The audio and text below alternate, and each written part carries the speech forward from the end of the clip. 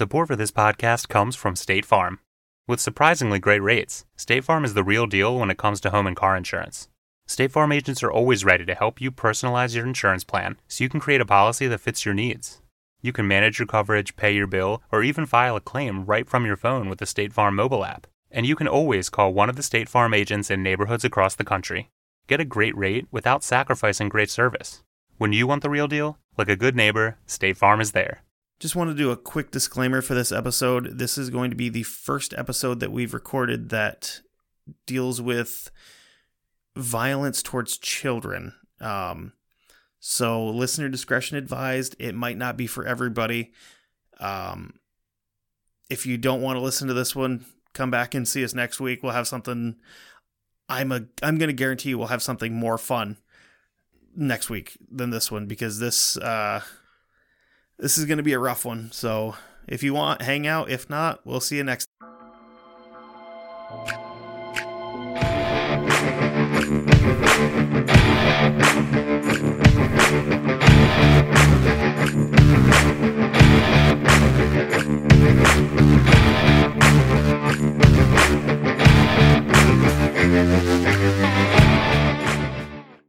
What's going on, everyone? Hey, what's up?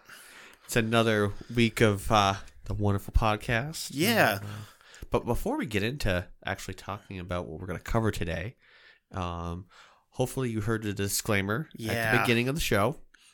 And so this is probably one of the reasons why you should go over to Sudio.com to check out them to get a pair of headphones or earbuds. So episodes like today, you do not probably want other people to hear. Yeah. Or especially if you have little ones around, you don't want them to hear this either. I hope you brought a flashlight because it's about to get dark. Yeah.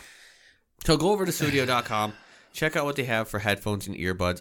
I'm most positive, both of us are most positive, that you will not, not like what you would I'm get. 397% positive you find something you want. 397%? That's a lot. Whoa. Yeah. So put what you find in your basket, go to checkout, put the discount code of DarkWindows15 to get 15% off your complete order. Yeah. I know you will love them. My mom, she's got a brand new pair. Of the Regent 2s, she loves them. She's been using them lately. She sends me pictures on Facebook. She goes, "Hey, look, I'm using them. I got my headphones, loser." And she loves the way. Also, go over to darkwindowspod.threadless.com. Find a t-shirt, find a sweatshirt, find a skateboard. Yeah, that's right. You can get a Dark Window skateboard. I'm currently wearing the classic black shirt with white logo. Fucking awesome. Super comfy shirt. I had my baseball tee on last week, and you saw a picture of that. I had a hard time taking that thing off. It's super comfy. You saw a picture of it if you're on the Facebook page, which you can find us at Dark Windows Podcast on Facebook. You can get all kinds of stuff over at Threadless. So let's begin let's begin this crazy episode of today. So what are we talking about? So today we are going to be discussing the Beast of Jersey. And when I say that, I don't mean the winged horse, dragon, cow thing flying around in New Jersey in the forest.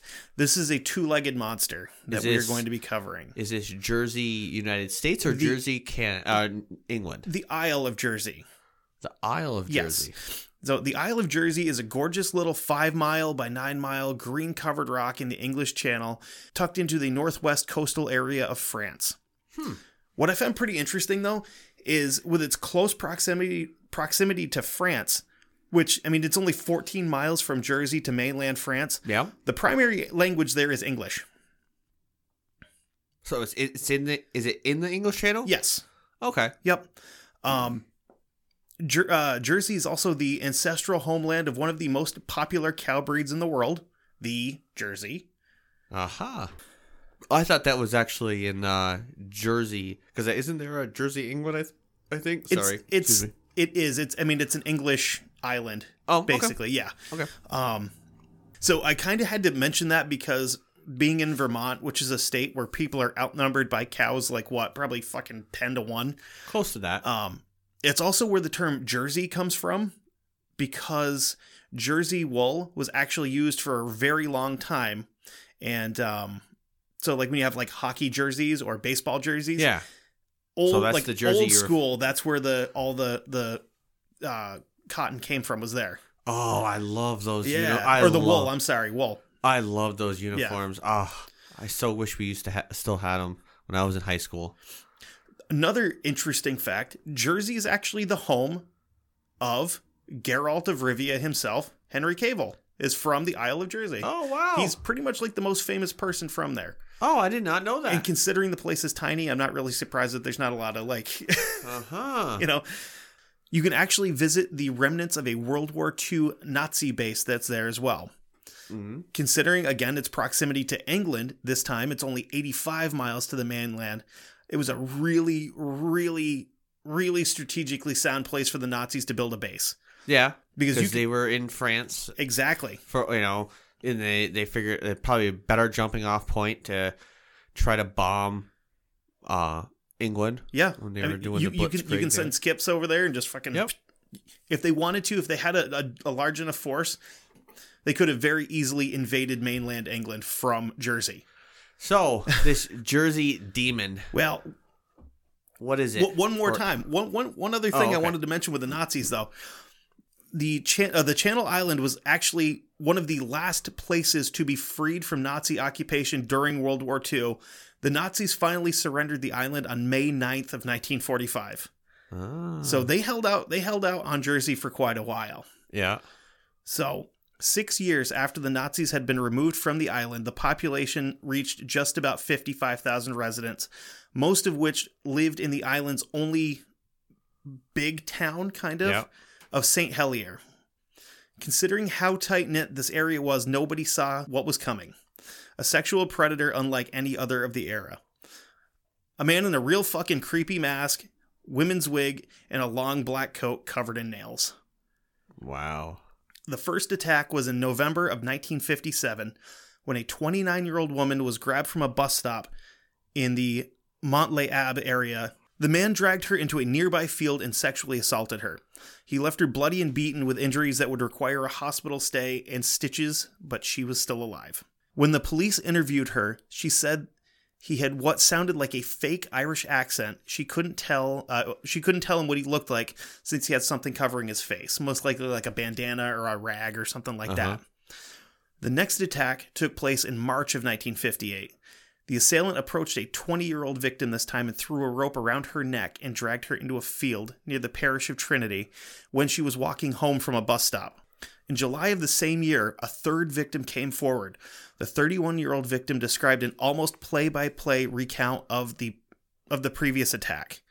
Now with 3 almost identical attacks, the police started to link the assaults to one person.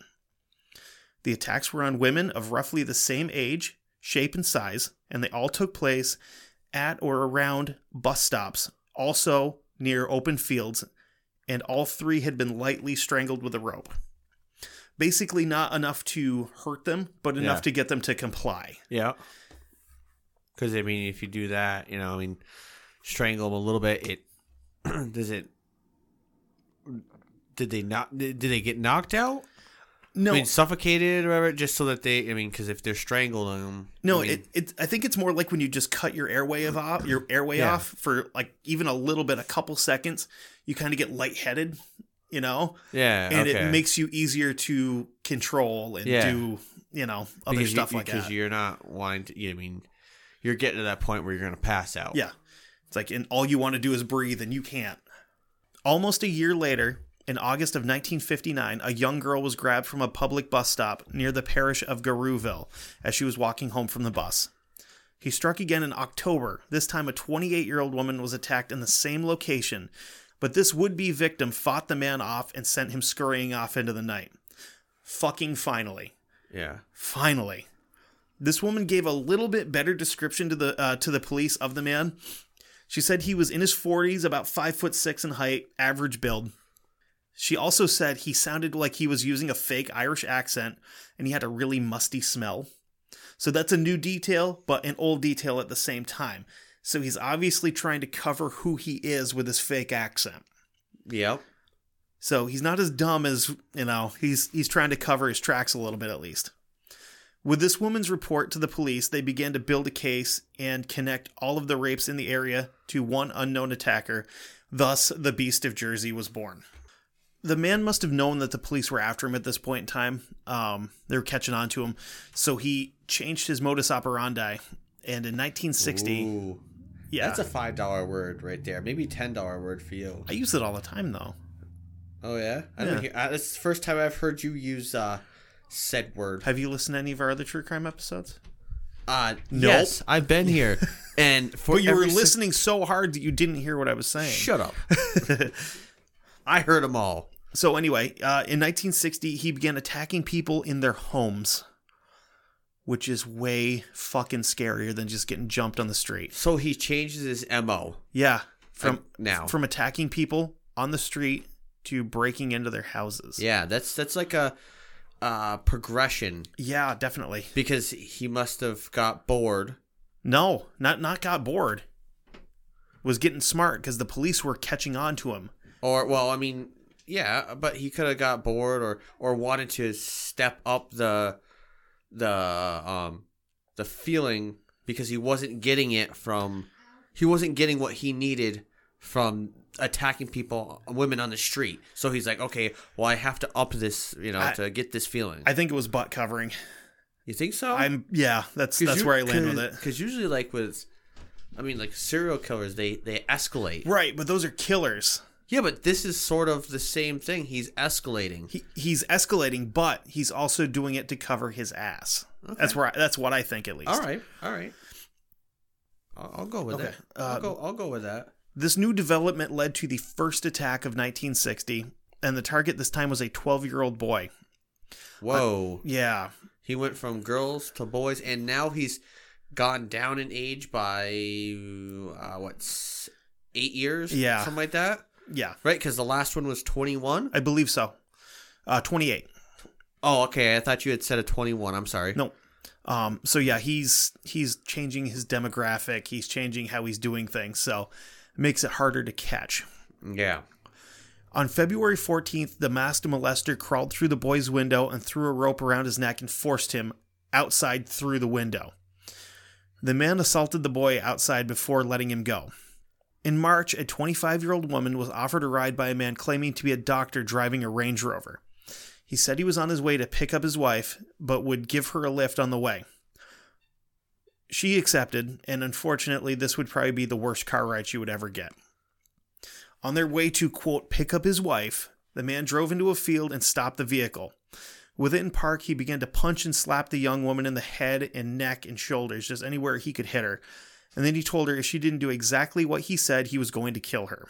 He rolled her onto her side and tied her hands behind her head and dragged her from the car and threw her down in the muddy field and raped her. When he was finished, he dragged her back and put her back in the car and drove away. She did escape and ran screaming into the night, begging and shouting for help. At this point in time, he took off before anybody could arrive at the scene to help, and the woman did, however, get a decent description of what he was wearing. She said he was wearing a duffel coat, which I had to look it up. It kind of looks like a pea coat, but it's got a hood on it. Yeah. So you can flip the hood up and down. And a peaked cap, so kind of like a military officer hat. Okay. Now, since this attack was so similar to the previous series, the police attribute it back to the Beast, but they were thrown for a loop with the selection of the 12-year-old boy, so they didn't think maybe that wasn't him. They still suspected the same man was responsible for all of these since the signature of the rope was being used. Mm. So as the police are hunting for this predator, he strikes again later that month at a secluded cottage in the area of St. Martin Parish. So he goes back to a house because so he changes his MO from getting people at a bus stop to going to a house. So then he goes, pick someone up on the street. And I think he picked her up because she was an easy target. Probably, yeah. That sounds like it. Yeah, definitely. So then now he's going back to a house again. Right. And this part might be difficult to listen to, just as the whole fucking episode's going to be, but this part was kind of rough. At 12:30 at night, a 43-year-old mother was awakened by the phone ringing. When she picked it up, she heard a click on the other end. She didn't think anything of it. Maybe somebody had the wrong number, whatever. Yeah. Just, instead of saying, "Oh, I'm sorry, I have the wrong number," just hanging it up. So she goes back upstairs and goes to bed. About an hour later, she wakes up. This time, it's an odd sound. She walks quietly down the stairs to investigate, and she saw a light going out into the living room.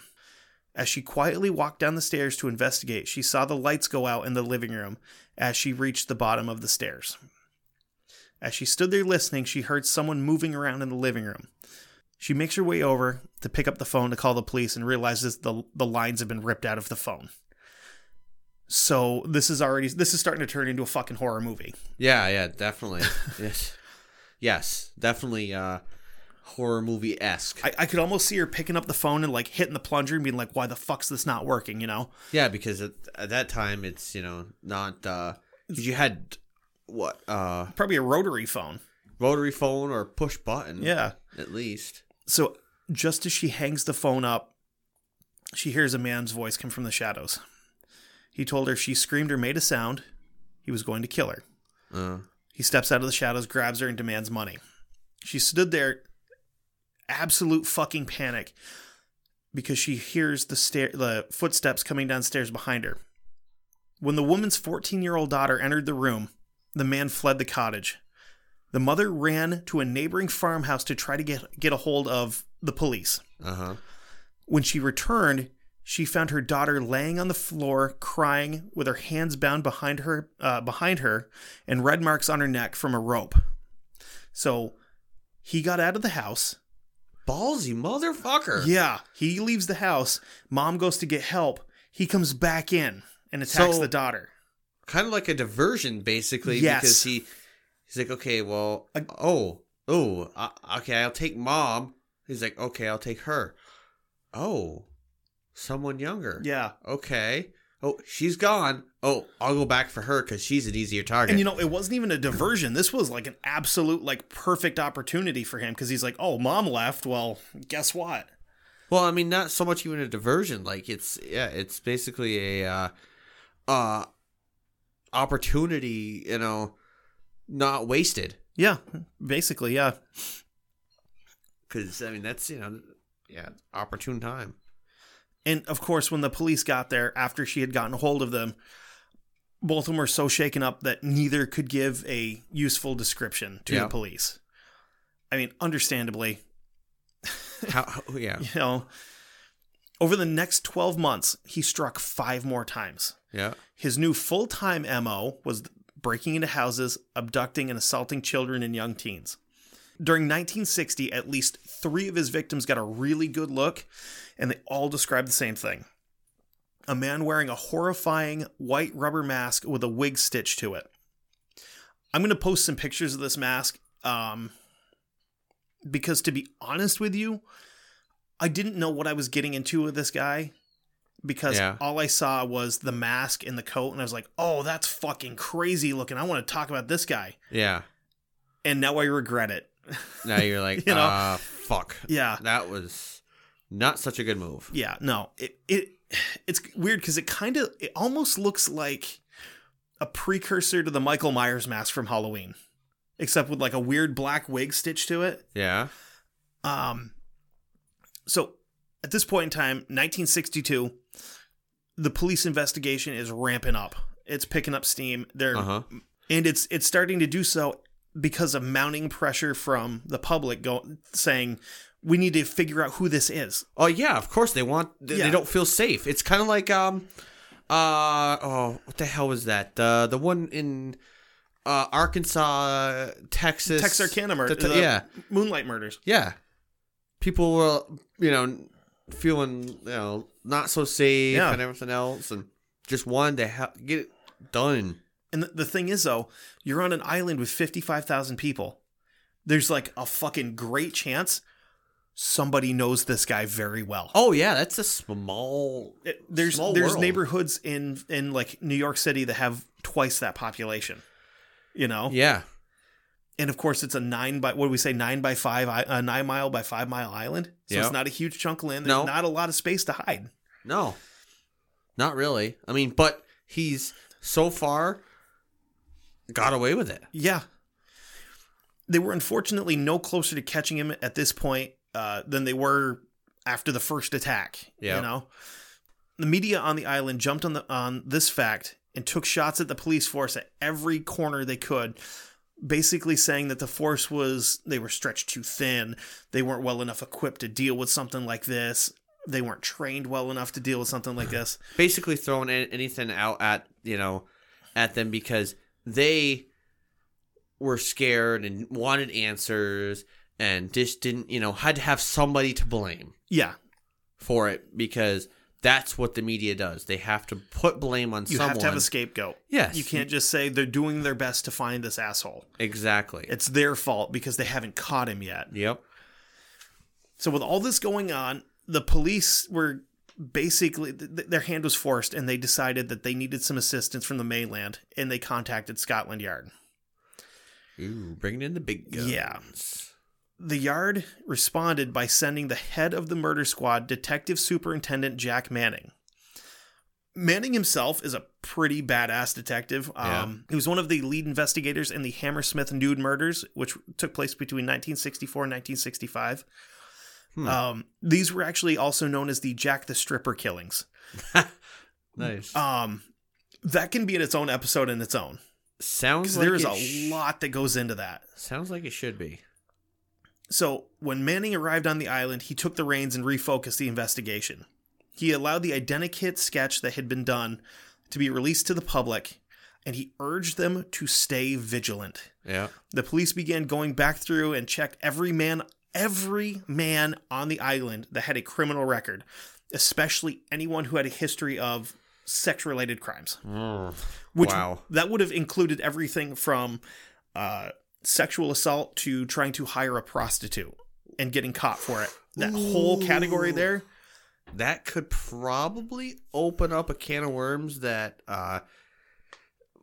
may not be good because it probably could expose some politicians maybe. Yeah, but at this point in time, fuck politicians. You got a true. Rapist on the loose, then you want this motherfucker dead. you want him gone off the streets, not to, to be around anymore. Right. And this is where it gets real intense because not only did they open up all these other criminal cases, they also ordered every male on the island to report to a police station and do fingerprinting to help kind of like narrow down, narrow them down and be like, okay, so your prints don't match. You're not a suspect. Fine. Cool. There was only 13 men who refused to do this, which was well within the law at the time. So they could just say, no, I don't want to. And let me guess. One of those was our fuckbag is probably one of them. Yeah. Under the supervision of the detective superintendent, the investigation soon focused in on a group of 30 men.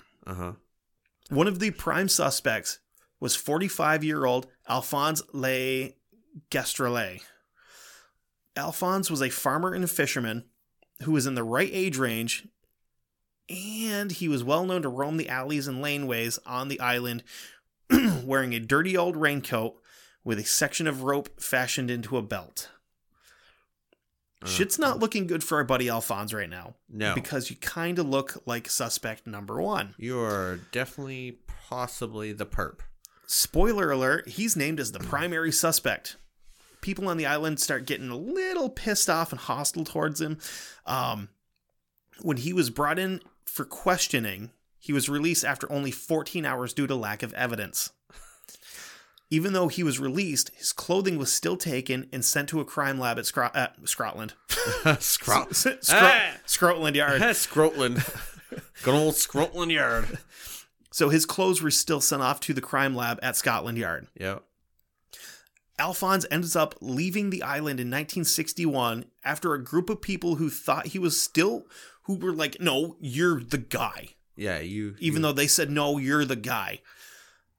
They burned his house to the ground. So he's like, fuck this. I quit. I'm not playing ball anymore. And he left the island. Wow. The police had begun to build a much stronger view of the MO of the beast, and they'd started connecting attacks even further by coming to a few new conclusions. They figured he must be really familiar with the island, especially the eastern half of it.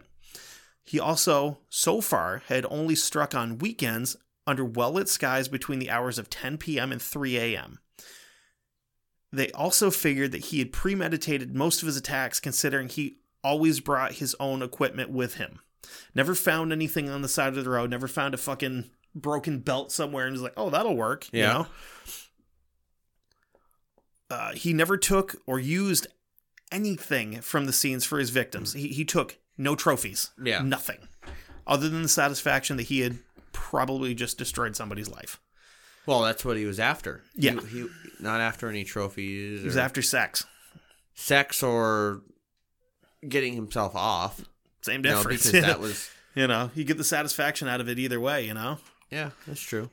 One of the scariest things that they had learned is that most of the more recent attacks involve sneaking into the room of the victims in their sleep, binding their hands, blindfolding them, and tying a rope around their neck to lead them out into a nearby field where he could sexually assault them. So kind of take a second to try to imagine being woken up by a stranger in the middle of the night in a fucking horrifying looking mask. It's covered in dirt and just stinks. And then he's tying you up. And just trying to figure out if you're going to even survive what's coming at you or not. Yeah. I couldn't fucking imagine, No, I mean, only thing I can relate to with that is, so my uncle who just passed away,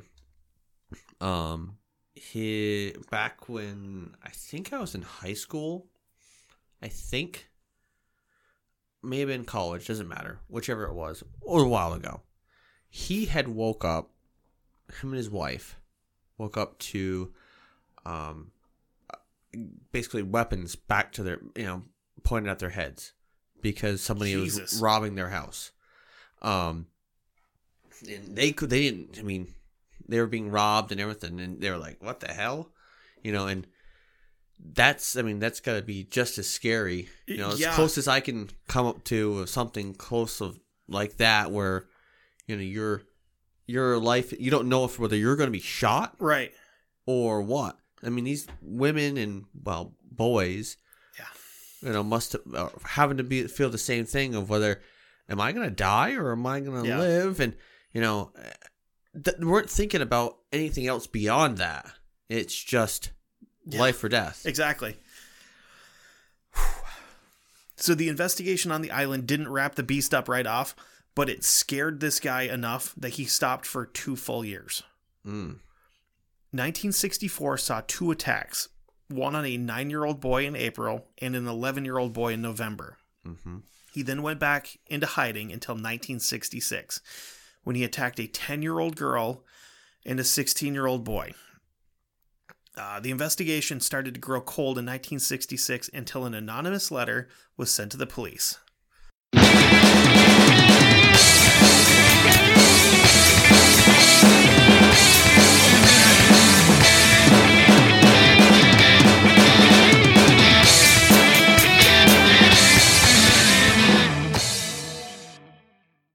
The Dark Windows podcast is brought to you by The Great Courses Plus. The Great Courses Plus is a subscription video on-demand service with thousands of in-depth videos taught by the world's greatest professors. You'll always have something fascinating to learn about. With categories ranging from history to travel, there's something for everyone. The courses I'm personally looking forward to checking out are the 36-part series on the Vikings and the 24-part series, The Agency, A History of the CIA. If you go to ageofradio.org/Dark Windows, there's an offer to get The Great Courses Plus for 14 days free. Stay ahead in life. Start your access today with 11,000 plus video and audio lectures on a range of topics. Now, let's get back to the show.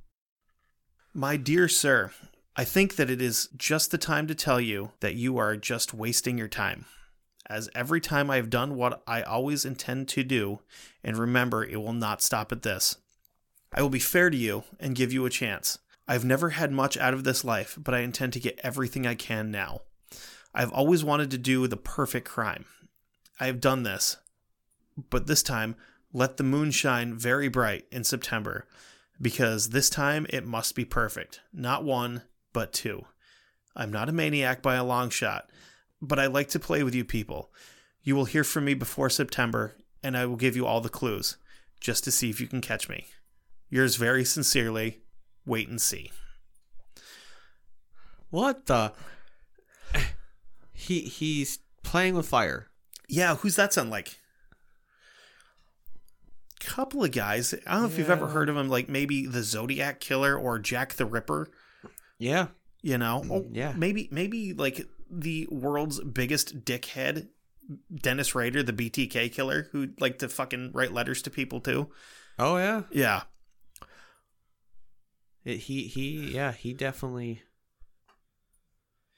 So we quite clearly have a twisted, screwed up, darkly minded individual here who thinks he's uncatchable. Yeah, that's always their first mistake, I think. But the thing that you're not gonna be caught. The thing is, though, where it's different is Jack and the Zodiac got away with it. The Beast of Jersey didn't. The police took this letter as a possible prankster just trying to have some fun with them. Yeah. True to his word, the Beast struck again in August of that year. They heard from him before September. One night, while stalking the streets near Trinity Parish, he attacked a 15-year-old girl in what would be a carbon copy of just about every other attack, except for one new feature. This time he left long, parallel, evenly spaced scratches down the girl's torso. I couldn't find anything about what he may have used, but my first thought would be maybe some kind of a small, like almost like a garden rake, like those little like metal ones. Yeah, like the little tiny ones. Yeah. Yeah, you know, like the kind of thing you use for like weeding and shit like that. Yeah. After the attack, the police took up an interesting tactic. They released a statement saying that they were closer now than ever to catching the masked rapist. Sure. This seemed to work pretty well, considering he went into hiding for the remainder of the 60s after this. Yeah, I mean, and I hate to keep comparing him to other criminals, especially serial killers, but this behavior is really, really reminiscent of, again, Dennis Rader, where you go do your thing, and then you go dormant for a long time between attacks. Yeah. So that was in 1966. His next attack wouldn't be until 1970, so he took 4 years off. Oh, wow. Yeah.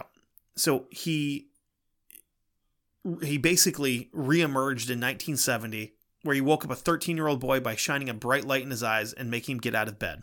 He forced this terrified child out of his home in Vallée des Vaux and into a nearby field where he laid his raincoat on the ground and assaulted the boy in the mud. Before he returned the boy home, he told him he'd best keep his mouth shut or someone would hurt his mother and father. That's definitely enough to... Absolutely. To make you just shut up, because you're not going to say a word. You don't want to get your parents killed. Yeah. Because it's not what you want. The next morning, when the boy's parents found him crying in his room, and he was covered in mud, they obviously tried to, like, hey, what happened? Where'd you go last night? Why are you covered in mud? Yeah. They ended up contacting the police, and he recounted his entire story to them and gave them a description of his attacker. He told them about a man wearing that white mask with shocks of black hair sticking up from it. When the police examined the boy, they found almost identical scratches to that of what the girl had on her. With that, the police began questioning people again. Over 30,000 people were questioned, and they still failed to produce any viable leads. That's over half the population of the island, and they got nothing. Now, here's the thing: is how close again was this to France? 14 miles. Okay, then 85 miles to England. Okay, so I'm going to assume, we know what assuming does. Yeah. That devil's advocate, there could be a possibility that he may not be from the area. Right. He could be from France. He's taking a ferry across. Each time. Yeah. So... Or maybe he has a boat, he's making his way back and forth. Yeah, and then, how are you going to stop, how are you going to know that? You literally have to catch him in the act to catch him. Exactly. Which is exactly what happened one night in 1971. At 11:45 p.m. on the night of July 10th, 1971, officers Ted McGinn and John Riseborough were sitting in their cruiser at a red light when a Morris 1100 saloon ripped through the intersection, running through red lights. They hit the lights, give chase. Over the course of the chase, the Morris sideswiped cars and drove up over sidewalks before the driver crashed through a hedgerow and came to a rest in a tomato field. All three men exit their cars, and the officers give chase, this time on foot, through the field. After a short chase, one of the officers fucking rugby tackles this guy in this muddy old tomato field. Yeah.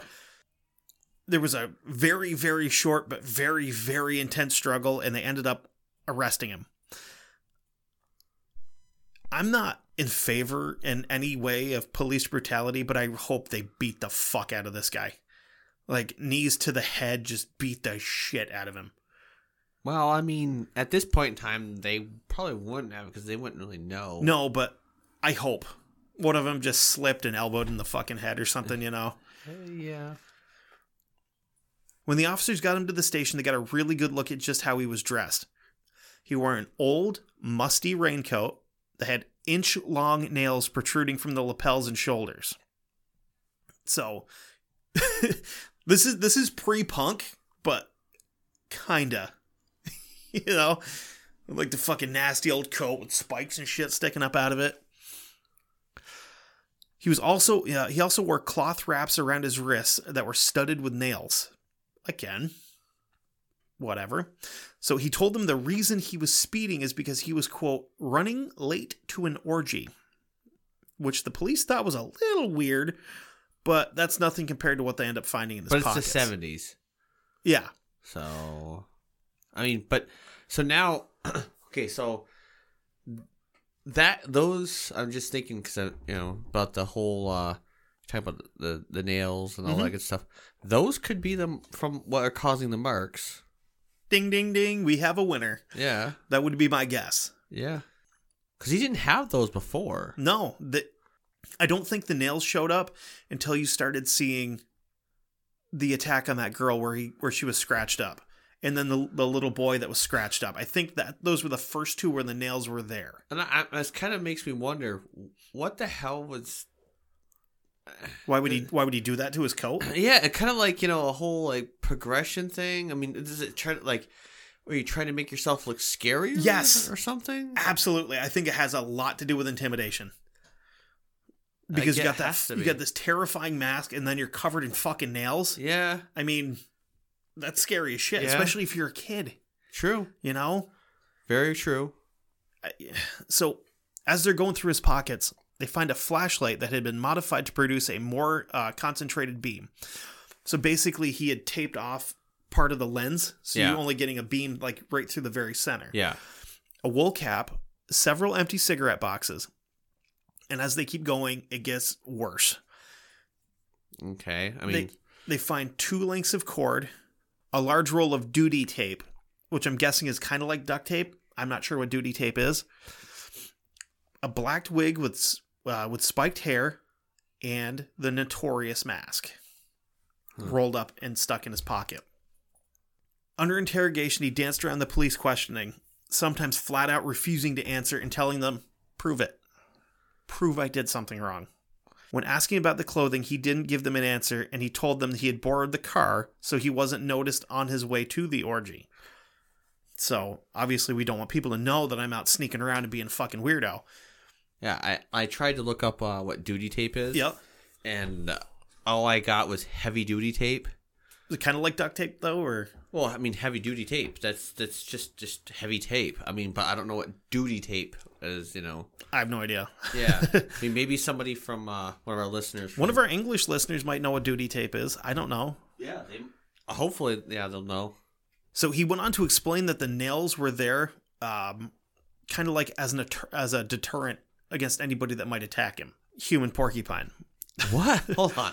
Yeah. What? Well, I've got to put these nails on my coat in case somebody tries to attack me. Like, okay, that works for fucking mountain lions, not people. Okay. I don't understand still, but... All right. Go ahead. The officers noticed that he had some marks on his face, and when they kind of like, they were trying to rub him off his face, they realized they're adhesive marks from tape. Oh. So... Another part of his disguise. Yes. The dirty bastard. Well, no. It's because he had taped the mask to his face. So if somebody were struggling, they couldn't pull it off easily. You know? Smart move. When asked for his name, he responded, Edward Jean-Louis Pasnel. He was a 46-year-old native of the island of Jersey and a well-known building contractor. Who's that sound like? Yeah. Who had done work cocksucker all across the island.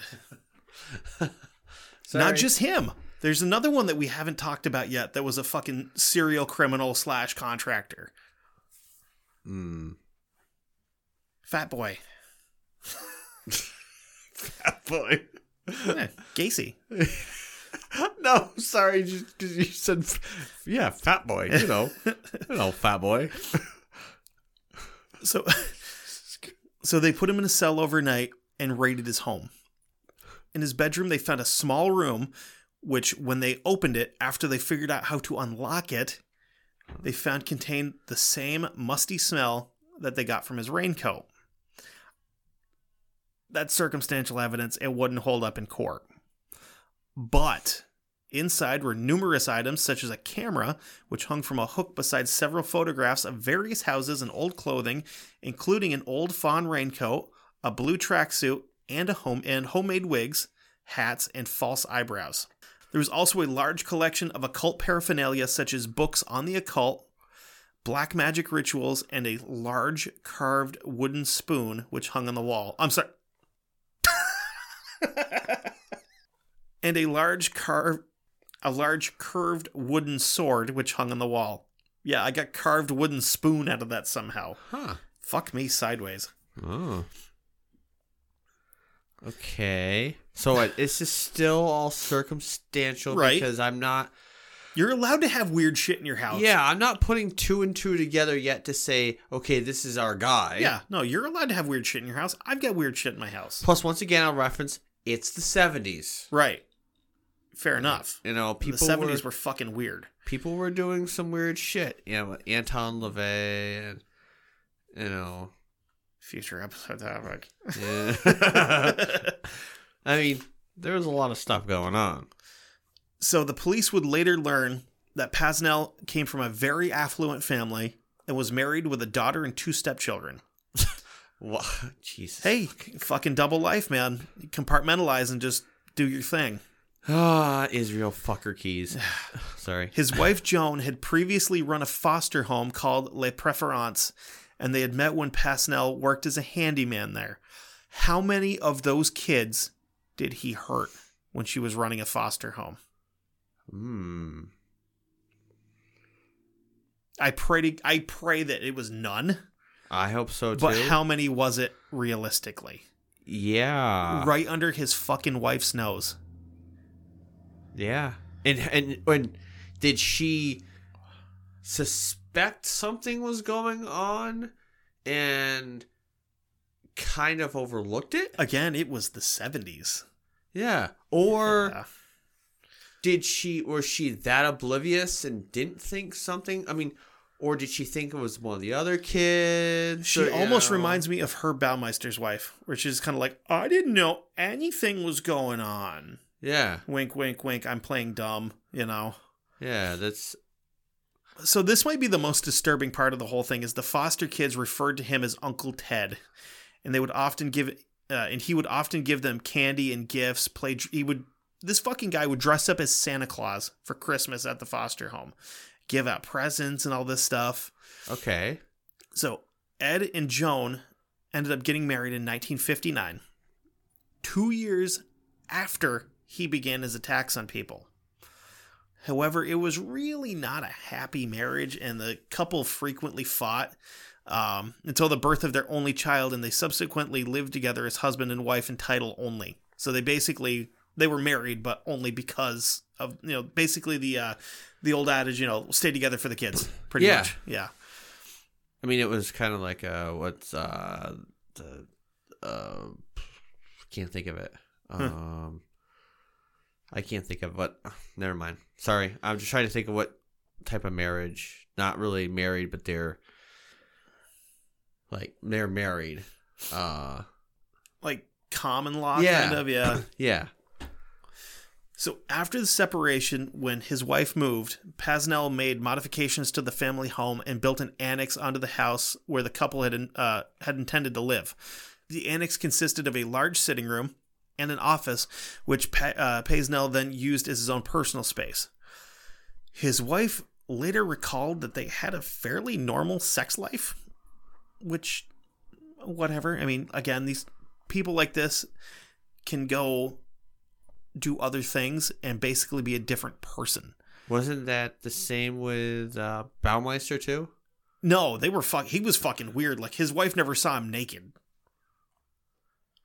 Yeah, wasn't there but there was someone else that we had covered that was the same thing. Like, he was like, I mean, a lot of them. Israel like Keyes, totally normal fucking dude. Awful, disgusting fuck beast, basically. Yeah, definitely. I mean, he fucking had a woman tied up in his fucking garage and killed her. Fucking piece of shit. I'm so glad he's dead. So they had a normal sex life, and she believed her husband didn't have a very high sex drive.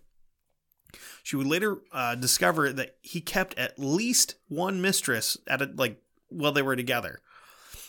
He was described by his friends and family as a kind and considerate man who was good with children. Fucking wonder why. Surprise, surprise. His only brush with the law had been during the German occupation of the island, when he served a month in prison for stealing food, which he intended to distribute to starving families. He was considered very much a carefree spirit and could often be found fishing or going for long walks in the country, just, out living life, which meant that he would a lot of the time keep irregular hours, because he was just like, he'd get restless and just go for a walk at night.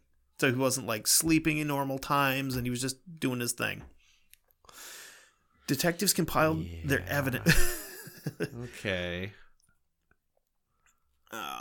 Detectives compiled their evidence, and Pasnell was charged with 13 counts, including rape, sodomy, and indecent assault against 6 victims, with all but one being a minor. So he definitely attacked more than 6 people, but they can only charge him for 6. Because you can only prove 6. Right. His trial began in November 1971. His defense counsel were wise not to enter a plea of insanity because of the amount of planning involved with the crimes. Because if you go, I'm going to say that my client's crazy, and the judge is going to go, he's clearly not crazy because he planned all of this shit out. It was premeditated. Exactly. You can't be insane and premeditate murder. Yeah. I mean, you can, but not in the eyes of the law. No. Which is unfortunate. In an attempt to throw off suspicion from himself, he affected an Irish accent and would often leave cigarette packets at the crime scene. He didn't smoke, and he wasn't Irish. So he would use this fake Irish accent again during his crimes, and he would leave empty cigarette packs. So they're thinking, okay, we're looking for an Irish guy who's a smoker. Yeah. So he's smarter than the average crazy that would be able to get an insanity plea. Which, I mean, that could also be a way to get off of out of the crime, because, well, you found he doesn't speak Irish, and he doesn't have an Irish accent. He doesn't smoke. Yeah. So how can you prove that it's him? How do you know it's him if he doesn't have an Irish accent? Yeah. Well, something that kind of threw a giant wrench in the works for him is that some of the photographs that the police had found in his house of the other houses were the houses of some of his victims. Oh. Which means he definitely planned this. You're fucked. Yeah. So he would target a specific house, learning the route of the occupants and the layout of the home. Yep. Knowing exactly where to go, so he did not disturb the parents as he made his way to the children's bedrooms. He kept the photographs as trophies of his crimes and was revealed to have an obsession with black magic. Who cares, black magic? Yeah. Pesnel identified with the 15th century French lord Gilles de Rais, another future fucking episode, who was found responsible for the serial murders of approximately 140 children who were horribly, brutally killed during alleged black magic rituals in an attempt to invoke a demon known as the Baron. In fact, Pesnel believed himself to be a descendant of de Rais. Of course. And would often mention witch covens, curses, and his involvement of black magic when he was asked about his motivations. So, does he actually believe that? Or is he, again, trying to throw them into thinking, okay, this dude's fucking crazy. We can't... Oh, no, this motherfucker believes it. I guarantee it. He's full-heartedly, like, believes it. I just... That's just my... I'm sorry. He seems pretentious enough to think that he is from some fucking royal lunatic. Yeah. You know? And if you see pictures of this guy, it's weird. He just looks like the average dude that you'd see, like, walking into a fucking grocery store or something. Well, don't most people that are... That's the thing, is... Most serial killers just look like normal people. I mean, only Richard Ramirez looks like a fucking psycho. Yeah. It's like you don't realize that it's not an actual person. It's a monster pretending to be people. Richard Ramirez is the only one. But it's because Richard Ramirez looked like fucking Satan. Which, actually, no, there's another guy that we're going to talk about at some point in time who is visually crazy. Oh, okay. He's visibly crazy, yeah. So the evidence that was piled against him, absolutely overwhelming. Uh-huh. The mask, the coat, the nails, all the reports and the descriptions. There's no way he's getting out of this.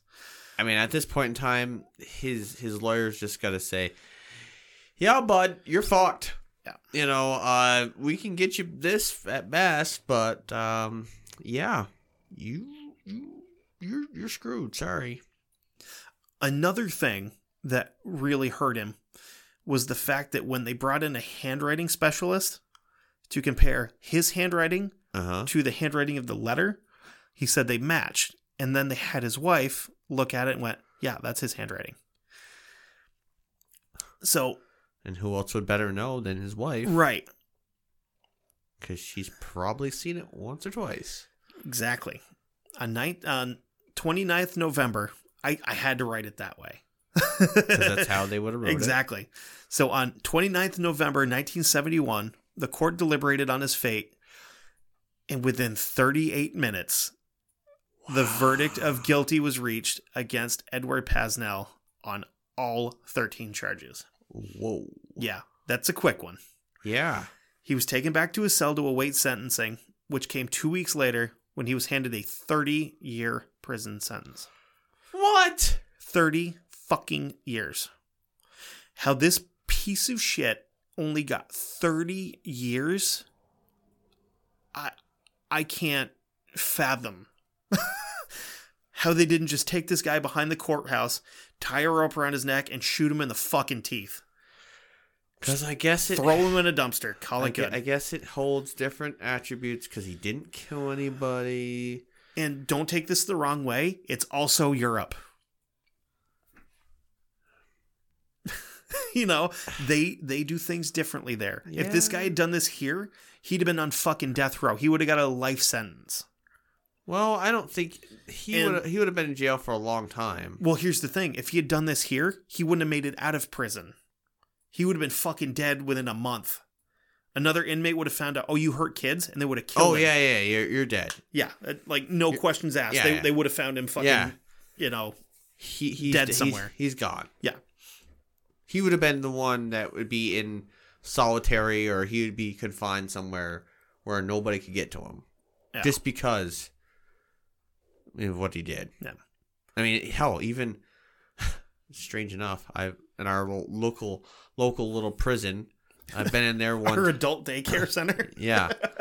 Well, I was in there one time, and there was I don't know, saw some people. I'm like, what are these? Just guys like holdover type area. Just where they, people waiting on things or whatever, or they just committed a bad enough crime, and they're like, yeah, well, one of them, he just can't be around everybody else. Yeah. I'm like, oh, he did that bad, huh? Because, let's be real. The prison in Rutland is mostly, like drug offenses. Drug offenses, maybe. Maybe a domestic here and there. Yeah. But mostly drugs. Maybe a murder. I know there was one guy that's in there that, well, I still don't believe he did it, but yeah. Who am I to say? Yeah, we'll leave that one alone. Yeah, anyway, we'll move on. Paisnell stood next to his attorney when the sentence was read. Absolutely emotionless. Nothing showing on his face. He was then brought to Winchester Prison. In November of 1972, he appealed his conviction and sentence, but was unsuccessful, thank Christ, and was returned to the prison. Wow. During his time in prison, he was considered a model prisoner. He was released in 1991. Very briefly, he returned to Jersey. His stay would not last long because the local sentiment toward him was still strongly negative because of his crimes. Yeah. Obviously. Duh. Because, it's still fresh. It's 30 years later, it's still fresh. Don't matter. Yeah. You're still a piece of shit. Once a piece of shit, always a piece of shit. Don't matter. Yeah.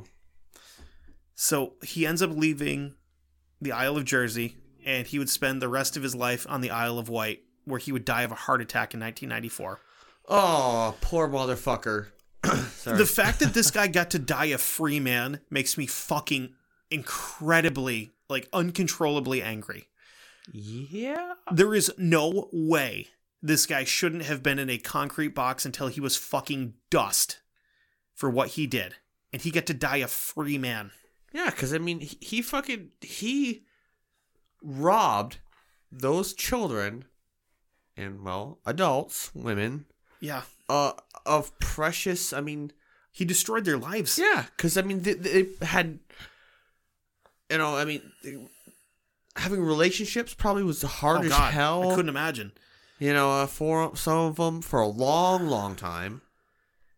The therapy they had to go through, I guarantee was tremendous. Yeah, this guy should have been beaten to death. Yeah. In the middle of the fucking street for the public to see. Dead. Sorry. Yeah. So although he had been vindicated, our buddy Alphonse from earlier, who was the original prime suspect, remained in self-imposed exile for the next 14 years, where he lived as a hermit and became known as the King of Ershans. He remained there until 1975, when he finally returned to Jersey and settled in a single room in a cottage in Dumar Street, St. Helier, where he lived in extreme poverty until his death on June 3rd, 2012. Which is unfortunate because the poor bastard didn't do anything. He didn't do a fucking thing, but you're being persecuted because somebody else was an asshole, and you matched the description a little bit. Yeah. So let's add him to the list of fucking victims who had their lives destroyed by this piece of shit too. Meanwhile, there had been unsubstantiated rumors that Paisnell was directly involved in the child abuse claims committed at the notorious Jersey children's home, Haute de la Grenère. The independent Jersey Care inquiry would reveal that he was a regular visitor there, and former residents recall how he would prowl the halls and the rooms after creeping in through the windows wearing his raincoat and gloves. So this piece of shit used to not just go into people's houses, he went into a fucking children's care area. Basically like an orphanage. Where these kids don't have anybody that actually gives a shit about him, that would listen if he did anything and they'd said anything about it. Yeah. He's a fucking monster. He earned his nickname. Fuck him. He was suspected of using chloroform to render kids unconscious and remove them from their beds and abuse them in the way that he preferred. It was also suspected that he would regularly visit La Preference, which is the foster home that his ex-wife ran. Yeah. And do the same thing there. So they think that a lot of the time when he was on his little hiatuses, he was still doing it, but he was going to these homes for kids that basically nobody wanted and doing it there. Yeah, because so they don't think he ever actually stopped. They think that he just took a break from his public crimes and started doing it in private, where nobody cared. Well, I mean, to kids that nobody cared about, right? I mean, so that didn't matter, to the general public. So what's the difference? I mean, these are unwanted children. Yeah. So fuck it. Pretty much. Who cares? I mean, if something happens to them, who's going to believe them? Exactly. It's like homeless people or prostitutes when they get murdered. Nobody gives a fuck. It's just one less statistic the police have to deal with. Exactly. One less arrest we have to make. Yep. One less, I don't know, I don't put it proper, but yeah. Anyway, we know where you're going, you know? Yeah. So, despite all these allegations against him, he was not included in the initial inquiry about the sexual abuse at these two places, which would become known as Operation Rectangle. Police investigators concluded that there was no firm evidence which connected him to any instance of sexual abuse committed at the homes, which came under the parameters of the investigation. Uh-huh. So they didn't have any evidence, but they still had a suspicion. During these findings, it is believed by some that Edward Paisnell committed many more crimes than anybody had actually suspected or that he had been convicted for. Oh. There were possibly upwards of hundreds more people that he attacked. Yeah. Than were actually reported. And there is still, there's still a legacy on the island of what he did. And I can guarantee you, I can fucking promise you, people probably to this day don't let their kids outside after dark by themselves. Oh, I couldn't fucking imagine being living in that much fear of somebody like that. And this one made me angry at myself because when I first found it, I was like, I found a fucking top 10 list. Yeah. Top 10 criminals that wore masks. And I was like, whoa, that thing's fucking crazy looking. Let's check that out. And by the time I got into it, I was like, I'm too deep in. I've got to finish. I kind of regret that one.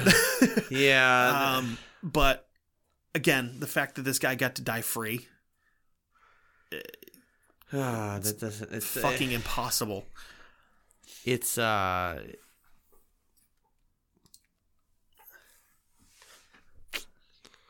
yeah, it's not right. No, he should have been fucking ritualistically executed. But yeah, so if you hung out with us for this one, we appreciate it. If you skipped it, I don't blame you. I wish I did too. But that's all I've got. Yeah, and this is, yeah. Because I had a hard time finding reliable sources here, because the main source for a lot of it is a book that his ex-wife wrote, where she's just like, oh, he's a fucking piece of shit. He did this because he was secretly gay, yada, yada, yada. And it's like, that has nothing to do with it. Being a homosexual and being a pedophile are two totally different things. One's normal, whatever, I don't care. If you're a pedophile, you don't deserve to live. If we euthanize dogs that hurt kids, why don't we euthanize people that hurt kids? There's more of them than there are dogs that bite kids. I can guarantee it. You're probably right. Yeah. It's definitely that's definitely a case. I mean, he I don't know. I'm trying to this kind of trying to make sense of it. And he can't because it doesn't make any. He was smart to an extent, but he overplayed his game. Yes, absolutely. And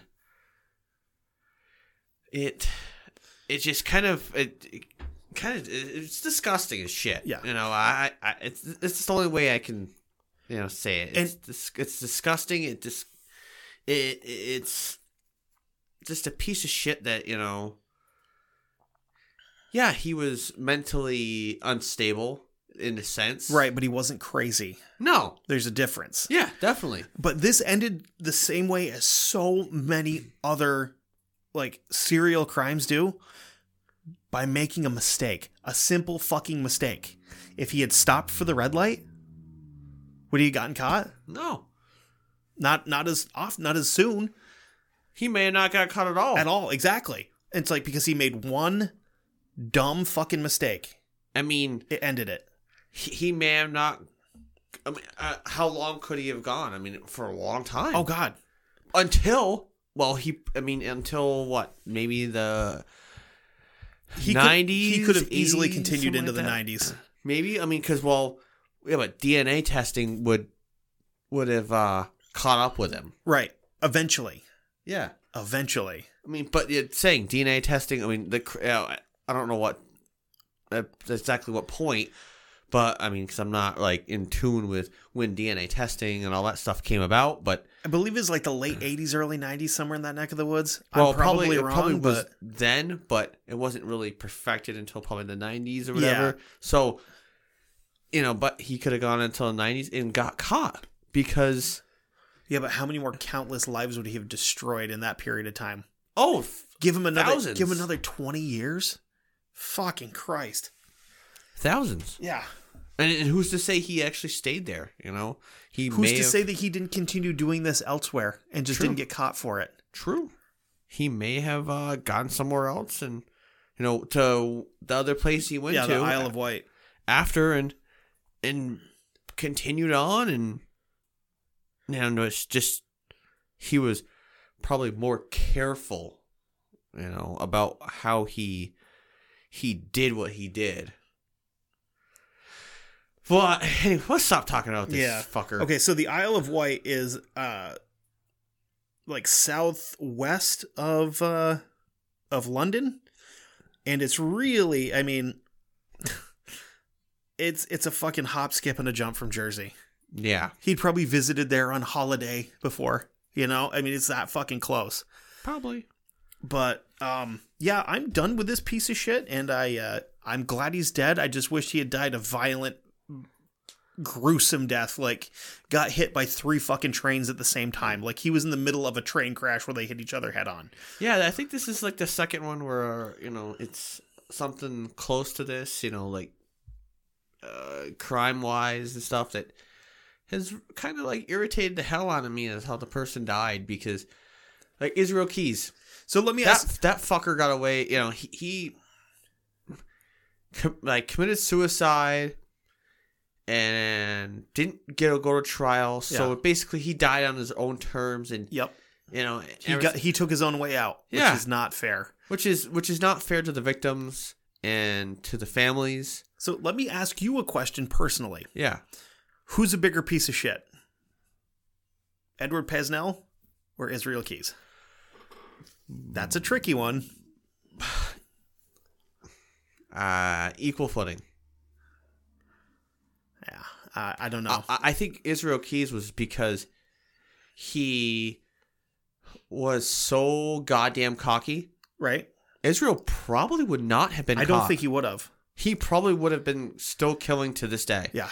Because nobody was going to catch him. Nobody knew about him. And nobody knows how many people he killed. Yeah. And how he did it was pretty much one of the perfect crimes. Yeah.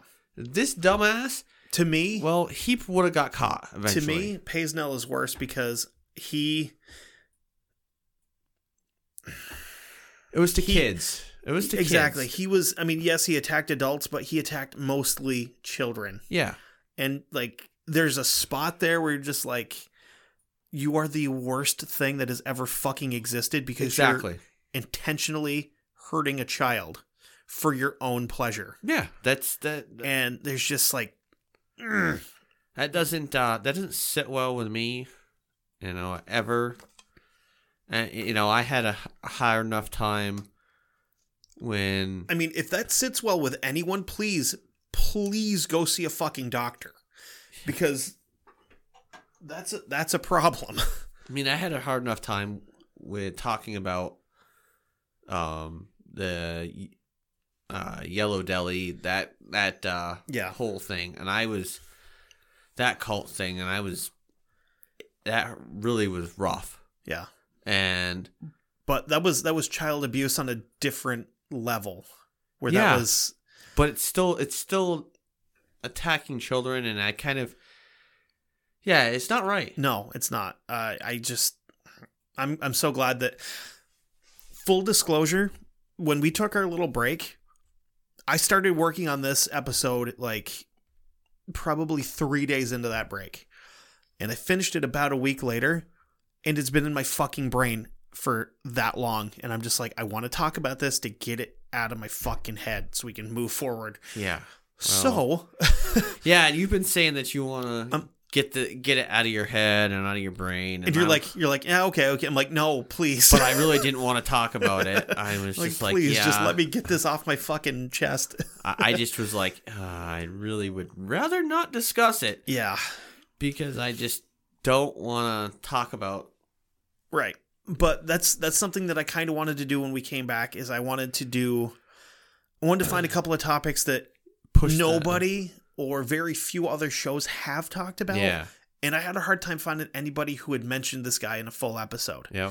So I was like, not necessarily him deserves to be talked about, but the story of what he did to these people deserves to be told for their sake. Exactly. And everything that I found, if I found any names, I kept it completely anonymous. I took out a lot of the more uncomfortable details to talk about, because there was some spots where they went into detail as to what he was doing to these people. And yeah, that's not. I didn't want to talk about that, because that definitely would.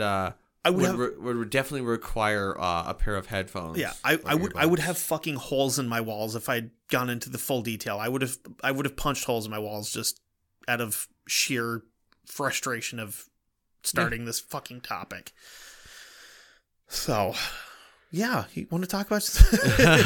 you want to talk for a minute on headphones? Yeah. This is definitely like I said before at the beginning of the podcast. This is definitely one of those ones where you don't want to have a pair of headphones or earbuds to listen to the podcast on, because you don't want other people to hear this. So go over to Studios Sweden, or go to studio.com and check out all of the selection that they have. Find what you want, put them in your basket, go to checkout, put the promo code of Dark Windows 15 in to get 15% off, because, well, we love you, because we do. And, and if you want to reach out to us, you can find us on Facebook. We're at Dark Windows Podcast. We're on Instagram at Dark Windows Pod, Twitter at Dark Windows Pod. You can email us at Dark Windows Pod. Kevin keeps thinking I'm going to forget it. Because you always do. That's true. So you can email us at darkwindowspod@gmail.com. Hell, I'm on the Facebook. I'm Kevin Heyer, and Kevin's Kevin Carlton. I am Kevin Carlton. So, I'm not going to say I'm the only one, but I'm in my own head the most important one. Whatever. You can think that. I can. And I will. And other people might back it up. So, yeah. Fuck you. Yeah. Anyway. So. Oh, also, darkwindowspod.threadless.com. Go buy a t-shirt or something. Yes. Or something. We got t-shirts. We got stickers. There is like wall art, which I don't know why anybody would want our bullshit as wall art, but just get a t-shirt or like a tank top or a hoodie or something. Yeah, just go fucking wild. It's awesome. You can do it with either the logo in white, like the shirt that I'm currently wearing, the classic black with white logo. It's sexy. Or you can do the logo in black and put it on a white shirt or an orange shirt or fucking whatever colored shirt. Just don't put it on a black shirt because that doesn't make any goddamn sense. You can't read it. You want a plain black t-shirt? Just fucking go buy one. But yeah, so yeah, that's what we got. So, with that said... Thank you for listening to our sales pitch for our bullshit. Good day. Yeah. We could kick ass on Shark Tank. Just be like, hey, we got fucking t-shirts and a show where we talk not so good about stuff that we think of research about. Give us money. Thanks, Mark Cuban. You're the best. We out. Bye-bye. Anyway... Just because you can't see out into the dark doesn't mean that the dark can't see into you. Bye-bye.